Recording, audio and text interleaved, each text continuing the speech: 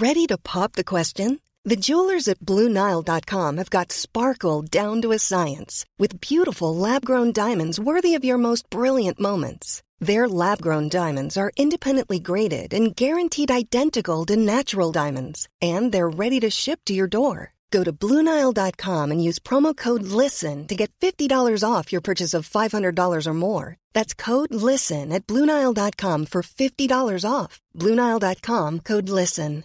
A lot can happen in the next 3 years. Like a chatbot may be your new best friend. But what won't change? Needing health insurance. United Healthcare Tri-Term Medical Plans are available for these changing times. Underwritten by Golden Rule Insurance Company, they offer budget-friendly, flexible coverage for people who are in between jobs or missed open enrollment. The plans last nearly 3 years in some states, with access to a nationwide network of doctors and hospitals. So for whatever tomorrow brings, United Healthcare Tri-Term Medical Plans may be for you. Learn more at uh1.com. The Match Ball. This podcast is brought to you by Levi Solicitors, where you can get 10% off your legal fees at levisolicitors.co.uk/the square ball. I'm Dan Moylan, with me Michael Normanson. Hello. Moscow White as well. Daniel Chapman. Hello. We're travelling back in time 30 years to the day when we faced Nottingham Forest on November the 3rd, 1990 at Ellen Road, and the return of Brian Clough. Only one win in 7 before this, but this was a day when Leeds were absolutely fantastic. How good were we? Olays. I don't know when there can have possibly been Olays at any game at Ellen Road in the years, decades is maybe pushing it. It's only, 15 years? What's 1990 minus 15? 75. So we're only 15 years away from the end of the Reeve era. But there wasn't much to Olay about in that time, I suppose, Tony Curry. But then the best season, getting us out of Division 2, I don't think we passed it around much. Whereas there was times in this game when Nottingham Forest, allegedly with Brian's little son Nigel pulling the strings, supposed to be the most stylish passing team in all of football, couldn't get a touch because we were just stroking it around, taking the piss. And who were these Galacticos then? Well, the lineups for the sides, John Lukic, Mel Sterland, Chris Fairclough, Chris White, Chris Kamara, Gordon Strachan, McAllister, Speed, Batty, and then up front, a bit of a change from what we've seen in recent weeks. The return of Carl Shutt to the lineup alongside Lee Chapman in attack, with Imre Varadi and Glyn Snodding on the bench. For Forest, they had Mark Crossley, Darren, was it Wassall? You tell me. Tomato, whatever. Brian Laws, Stuart Pearce, Steve Chettle, Gary Crosby, Gary Parker, Nigel Clough, Roy Keane, Thomas Gaynor and Nigel Jemson, with Gary Charles and Phil Starbuck on their bench alongside Brian Clough. Some big names in there, and Forest at this time came with a decent reputation as a good football inside, but we absolutely trounced them. They were just offside, was the main thing they did with football. They did occasionally try and pass it round us, but they were offside, and then when we actually had it, we completely took the piss. I think Roy Keane in midfield was, obviously at this point, is the next big thing. Just barely gets a touch of it. Clough is awful. I think you would look at this game and you would have to say Carl Shutt should be getting the England call-up as opposed to Clough. Just doesn't do anything. Essentially, it achieves absolutely nothing. I think up front, they never cope with Chapman at all. They couldn't cope with any of our midfield. I thought Speed had a really good game out on the left-hand side. Just a complete performance from us. They were missing. Des Walker was their big miss, who first game he'd missed in 2 years. And I don't know if that was a lot to blame for it, but I don't know what good his pace would have been against Lee Chapman, because it's not like Lee Chapman was going to try and run past Des Walker at any point. And Roy Keane, just anonymous really compared to Batty and McAllister. McAllister's involvement was quite an interesting subplot, because he'd been very close to signing for Nottingham Forest, had been in Brian Clough's house ready to talk about the deal until he realised Clough was dissing his cowboy boots. And if you know Gary McAllister, he does not like having his clothing criticised, his cowboy boots least of all. So move didn't happen. He came to Leeds instead and scores his first goal for Leeds in this game, which is good to get him off the mark. And you mentioned Carl Shutt. John Pearson had got injured in midweek. We played the Halloween game. The preparation was a bit disrupted. We talked last time about Hunslet Rugby League forcing us to play on a Wednesday because they wanted the Ellen Road pitch on Tuesday night. But we beat Oldham 2-0 in midweek. Lost John Pearson, but Carl Shutt came in, and Chris Kamara at left back, keeping his place from the Villa performance.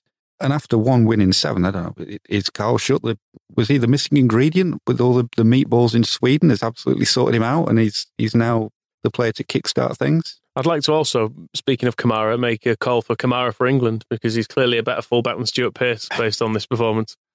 It's still done with a nice sort of Stuart Pearce intensity, though. You can tell how cross he is about being shit. There's one bit, I think it's in the second half, where there's 2 of them going for the same ball and he kind of tackles his own man. And you can see he's absolutely furious with everything he's doing wrong, which is everything. Like, every time the ball goes near him, something bad happens. What I quite like about him still, though, even in that, is he's not pulling a Pontus and blaming anybody else. When he does tackle his own player and walks away visibly angry, there's still that sense of him. He's not angry at somebody else. He's just marching around going, I am absolutely fucking terrible. And the England spot, Kamara, probably a bit too old for it, but when he's fit again, you've got to be looking at Mick Whitlow as an up-and-coming candidate for that spot. I think there's also the Chelsea left-back, Tony DeRigo. It's getting quite good reports at this time as well. But yeah, he just looked awful. And I mean, Nigel Clough is on the fringes of the England squad as well at this point. None of them look any good whatsoever. When it comes to the shape of the game, I mean, we're so used to 2020 Leeds dominating possessions and dominating games from start to finish that it's easy to forget that even only a few years ago, and going back 30 years, that total dominance in a game from start to finish is quite a rare beast, but we seem to achieve not far off that in this game. We just seem to have them, to use a modern term, rattled from the start. There's a bit early on, it's Parker tries to pass it back and it almost lets us in the first couple of minutes, and they just never seem to settle. I think we're just in the faces quite a lot. Chris Fairclough and Chris White are kind of generally fairly menacing throughout this game, I think. They just seem to be bullying them, and they know they can't ever get hold of the ball. I think maybe if the Clough had been allowed a bit of space to play, that's maybe what he needs to actually show some influence on the game. But as it was, we were all over them. Thought Batty was good in midfield. McAllister probably had his... I think maybe it helped out by the fact we were playing a bit more football in this. McAllister was more involved than he has been in the previous games. 3-1 doesn't sound like a totally commanding score. 3-0 would probably reflect better. So let's have a run through these goals and the shape of the game and see how it unfolded. 1-0 then. It's total football, is this opener. We've obviously seen QPR's communist goalkeeper and is rolling the ball out to the fullback, and we've tried a little bit of that. So it goes out to Sterland, who's closed down quickly, but he just absolutely ghosts past him like he's not there. And then it's a ball forward to... Who gets it? It's Chapman. Chapman's movement on this, you talk about Sterland just nipping around somebody, and then it's kind of a ball down the line in the air, and Chapman jumps, plays a chest pass to Gordon Strachan on the right wing, who crosses, and Carl Schutt is at the near post and kind of almost gets a touch on it, but not quite. It kind of goes, sort of nicks off both him and the defender. And somehow, Lee Chapman, who just on one side of the penalty area has chested the ball out wide to Gordon Strachan, is now steaming in at the back post to score a tap-in. Not a subtle footballer that you're going to miss. He just kind of goes in there, though. It's like we have 2 Lee Chapmans on the pitch, but I don't know if this is maybe Des Walker was the only person who could organise a defence at Nottingham Forest, but it's not often. If you remember, we've seen Pablo Hernandez in that, was it Stoke last season, where he just ran across the penalty box, goes to the other side and they give him the ball there. He just does that. And probably his chest control and finish are up there with Pablo Hernandez's touch for this. It's great. And it's great stuff from Sterland. It's a good move, but at some point you are going to have to do the Alan Hansen thing of saying, where are the defenders? If fucking 6'2" of Lee Chapman is just striding across the penalty area going, well, I've set up the cross there. I think I'll go and finish it here. The commentator does say, which I'm not entirely sure what he means by it, without Des Walker, the Nottingham Forest defence looks rather like a China doll, which I'm not sure if is that an old... Did people used to have China dolls more then? I just sort of thought, like, what, a bit creepy? I always thought Nigel Clough looked a bit like a China doll in a creepy way. He was very pale and sort of sallow looking and frail, as if he'd blow away in a breeze, or, you know, if you dropped him, he would shatter and turn out to be hollow. As if he'd lived with a dad who shouted abuse at him non-stop, probably. There is an element of that with Nottingham Forest. You mentioned about us bullying them. They're not a tough team. Roy Keane does try and start things with David Batty, and they must be about the same age. Batty is having absolutely none of it. I mean, it's a completely stupid thing to do, and Roy Keane ends up just being just an absolute passenger.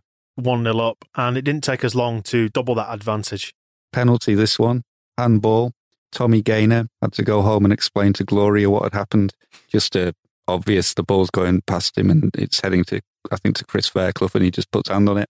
This actually starts with Jemson trying to reclaim a bit of his authority on the game. He fouls Fairclough, doesn't he, in the centre circle, because Chris White has absolutely clattered him in between the 2 goals, which the commentator says is a tough challenge, but all part of the game. Whereas now you'd have Jack Grealish would still be screaming years later about this. But I think he's trying his best, is Jemson, to get involved in this game. But he gives a free kick away, and again, in a fancy European way, take it quickly. And obviously, Gaynor's completely forgotten where his hands are as a result of our swift play.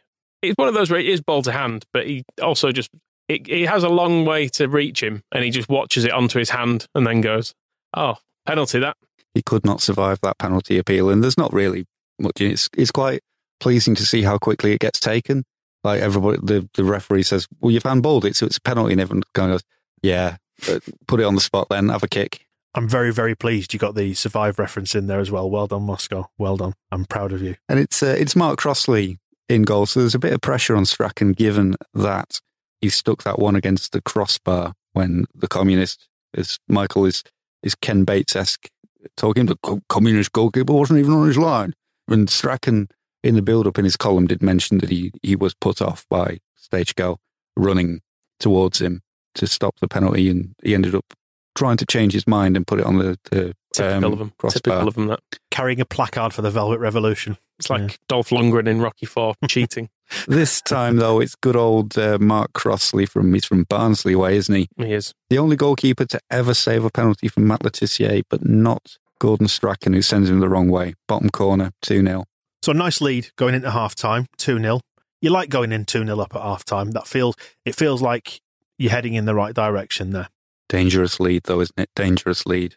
You say that, but I mean, the start of the second half is when the cheering of passes really kicks in, and it's not safe at 2-0, particularly given the QPR game, the way that went. But we're kind of taking the piss of them at this point. They can't get anywhere near it, and when we do go 3 up, it's not a massive surprise. It is a surprise that Gordon Strachan has dropped to right back, though, to set this move in motion. We talked about the total football before. I think Mel Sterland has just decided Stuart Pearce is having that bad a game, he'll just go up and play against him.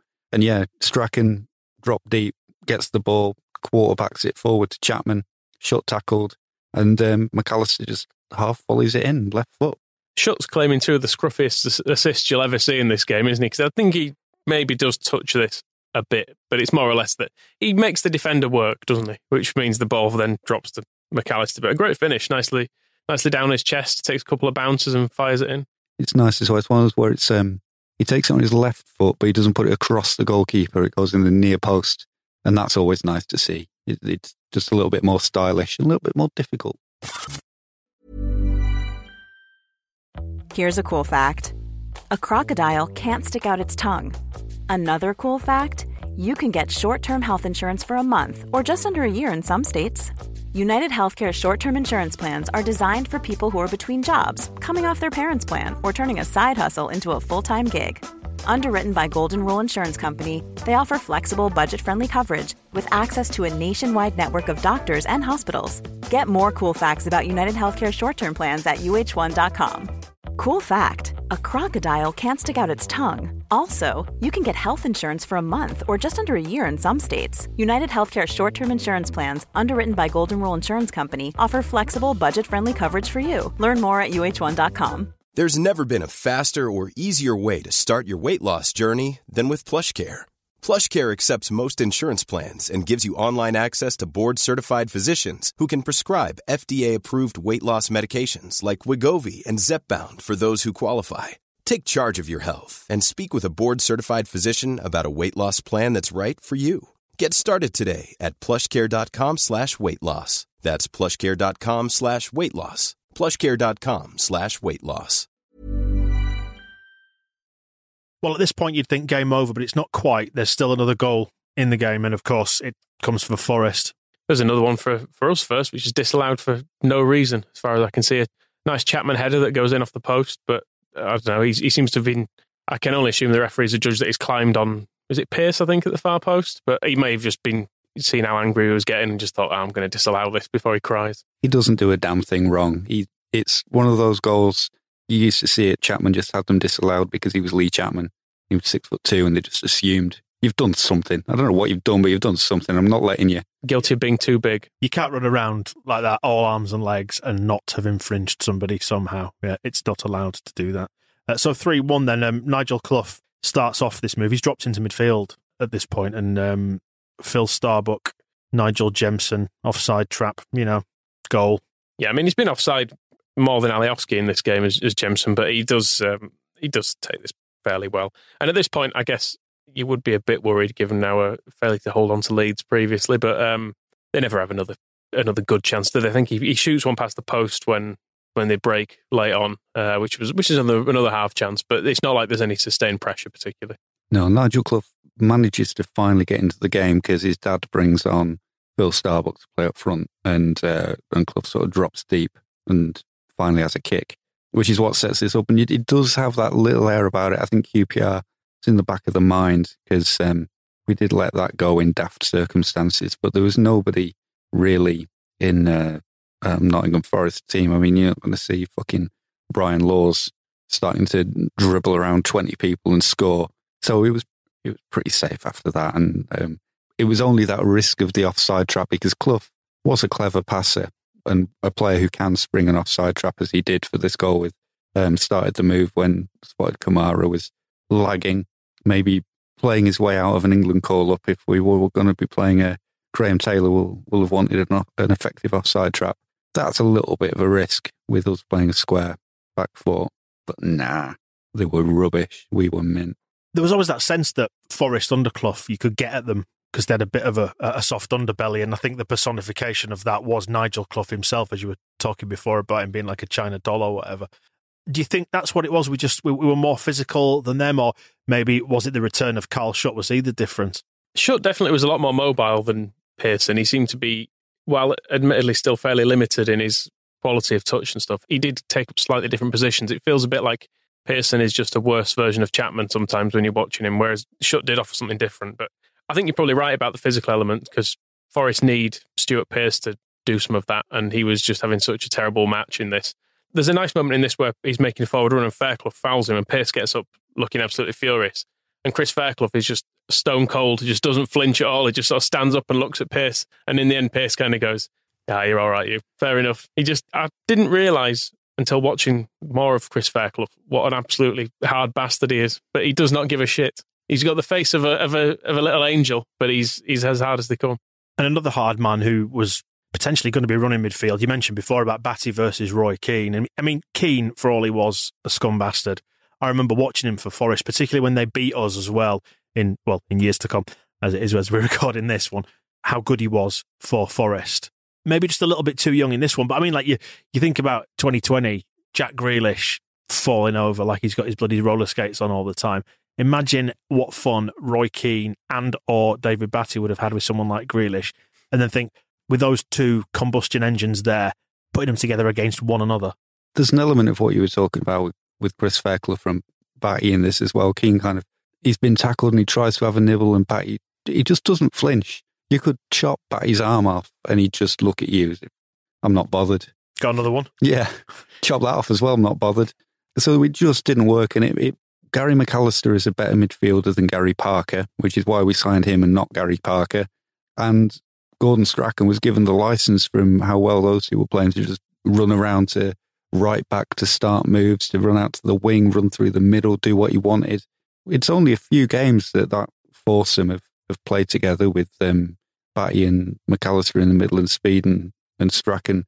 Strachan technically right wing, but really sort of plays pretty much a free role. But it's that much better than Nottingham Forest that we absolutely destroyed them, which is an indicator of how things seems to be going, especially when we were talking last time after the Villa game, the criticism that Andy Roxburgh was giving us that, Gary McAllister didn't get on the ball in the Leeds midfield because it's just over his head all the time. All just pointless lies. Quite an interesting indicator of those subtexts that we talked about in terms of like Fairclough and Chapman But let's not forget Clough and his return to Ellen Road, which, I mean, at this point in my life, I was a younger man. I wasn't fully aware of all the myth and the folklore and legend surrounding it, but he was not happy. He was never happy coming to Ellen Road and losing.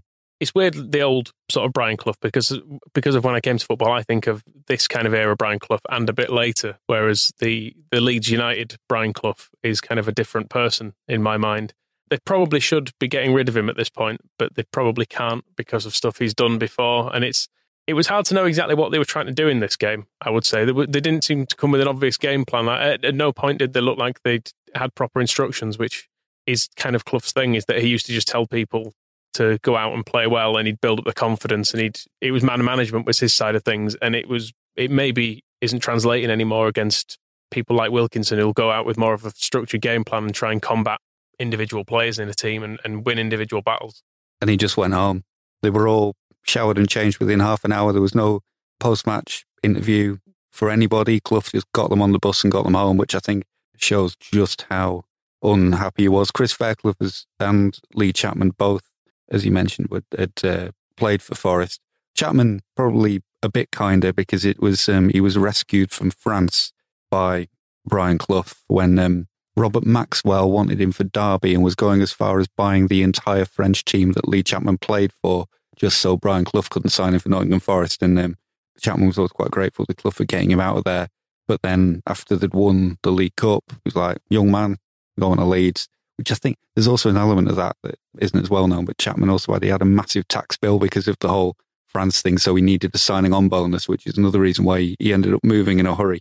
Chris Fairclough, though, he came through at Nottingham Forest from the youth team and played in their semi-final. I'm sure he was in the team for the UEFA Cup semi-final when they were absolutely robbed by Anderlecht and the game was proved to be fixed. So they had a long history, the pair of them going back, and obviously the Clough and Leeds thing is obvious and obviously pissed off Clough because he just went home. And given that we were trying to build a squad at this point for the top flight and we were in that era of transition, we're looking at some other names and a big name at this time, a guy who famously had blood on his shirt. But at 31, do you really want to be signing Terry Butcher? He didn't just have blood on his shirt, blood on his shorts. I think the shirt was more blood than shirt by the end of it, in the famous photograph when he was playing for England. Yeah, Graham Souness doesn't want him anymore. He played at the World Cup for Scotland, then had a cartilage operation, so his knees are shot. And yeah, Souness wasn't happy because he's not fit, so he's decided to transfer list him. £500,000. An element of it is that Chris White has been booked 4 times, so thinking it might be worth £500,000 to have another old centre-half who can take over from him. But it's hard to, White and Fairclough, although they have a problem with the old offside trap sometimes, they look good enough at the back. And Peter Haddock, certainly if his performances next to Fairclough in Division 2 were on another level, so you wouldn't really think we need fucking Terry Butcher, but he is a big name. Terry Butcher, English though, he was in Scotland, didn't play at the World Cup for Scotland. Close enough though. Very, very similar. I'm thinking of, I momentarily flipped him in my mind with Richard Gough, who I always also got confused as to which country he played for. And I mean, it's Great Britain, isn't it? We should have just joined all the teams up together years ago. Would have been an absolute treat, I'm sure of it. It's quite funny, with the aid of hindsight, looking at the sort of players that Wilkinson did sign for his defence along the sort of lines of your Beasleys and Pembertons of this world, and actually suddenly looking at this, Terry Butcher starts to make a little bit more sense. Too young, if anything. I guess he's expensive, though, wasn't he, for that time? £500,000 for a very old defender. Well, about 31's not very old. 31 was old then, wasn't it? You'd done a lot of Tuesday drinking and stuff as a 31-year-old footballer at that age. Smoked a lot of cigarettes, Exactly. It wasn't like these days where you'll get like a 31-year-old who's lived a nice, clean lifestyle. I get the feeling Butcher probably didn't have many more miles on the clock. He ended up at like Coventry and Sunderland and stuff after this, didn't he? His career didn't ever go anywhere good after Rangers. Well, if we do want to do the denouement at this point, he goes to Coventry because they offer him player manager. Is how he ends up there. I was reading an interview for some bizarre reason with Everton's physio from the mid-1980s, and the word... Of course you were. The word, he was known as Selleck because he looked like Tom Selleck. He was quite well known, a celebrity apparently. And the word cartilage, you don't hear much about cartilage anymore, but it was definitely the hot topic in the 80s. And he said when they signed Andy Gray, television's sexiest Andy Gray, for Everton, they looked at his knees and looked at his medical history. And the story goes that Andy Gray was driving up from whichever Midlands club he was playing for at the time. And either he was throwing his medical history out the car window on the way, or he burnt it before leaving. But they were pretty clear that he had no knees left. And the question from Howard Kendall, who wanted to sign him, was, will I get 15 games out of him? And he said, yeah. I said, right, we'll buy him. So there's an element, if we just need cover for Chris White, experience, former England and or Scotland captain, and not afraid to bleed. It's a good combination. Play Kamara there instead. He'll do a good job. Play shut there. Just shy of 30,500 in Ellen Road to witness this one, a game that left us in 7th position in the top flight on 16 points. We've played 11, won 4, drawn 4 and lost 3. We are quite a lot of points off the top, actually. You got Liverpool running away with it at the top, having played 11 and won 10 of them, drawn 1, still unbeaten with 31 points on the board, 15 points clear of Leeds United at this point, with Arsenal, Spurs, Palace, Man City and Man United ahead of us in the table. Just on the title race, you've got to be pretty good. If you're Arsenal, you're unbeaten, you've only conceded 5 and you're second. That's mad, isn't it? Arsenal are played 11, won 8, drawn 3, scored 20, conceded 5. Liverpool have scored 25, conceded 7. But they're both definitely running away with it. But are they as good to watch as Leeds United? I doubt it. And we'll find out good and proper next week, because we are being moved to the Sunday game. So we're not playing on the regular Saturday slot. We're going to be on ITV's Big Match. Can you imagine? This is genuinely exciting. It's regarded as an honour. There are already in the Yorkshire Evening Post this week, so we're more than a week away from the game, talking about Leeds United being chosen to be shown to the nation on Sunday afternoon. It's a big deal. Well, I won't be watching. I'll be at church. We'll see you next week for that one. The Match Ball.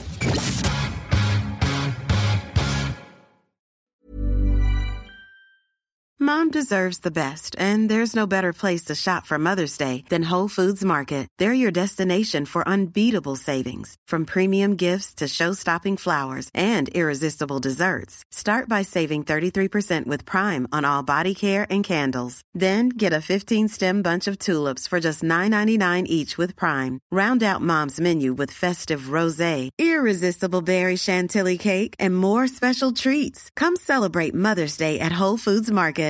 Even when we're on a budget, we still deserve nice things. Quince is a place to scoop up stunning high-end goods for 50 to 80% less than similar brands. They have buttery soft cashmere sweaters starting at $50, luxurious Italian leather bags, and so much more. Plus, Quince only works with factories that use safe, ethical, and responsible manufacturing. Get the high-end goods you'll love without the high price tag with Quince. Go to quince.com/style for free shipping and 365-day returns. Mom deserves the best, and there's no better place to shop for Mother's Day than Whole Foods Market. They're your destination for unbeatable savings, from premium gifts to show-stopping flowers and irresistible desserts. Start by saving 33% with Prime on all body care and candles. Then get a 15-stem bunch of tulips for just $9.99 each with Prime. Round out Mom's menu with festive rosé, irresistible berry chantilly cake, and more special treats. Come celebrate Mother's Day at Whole Foods Market.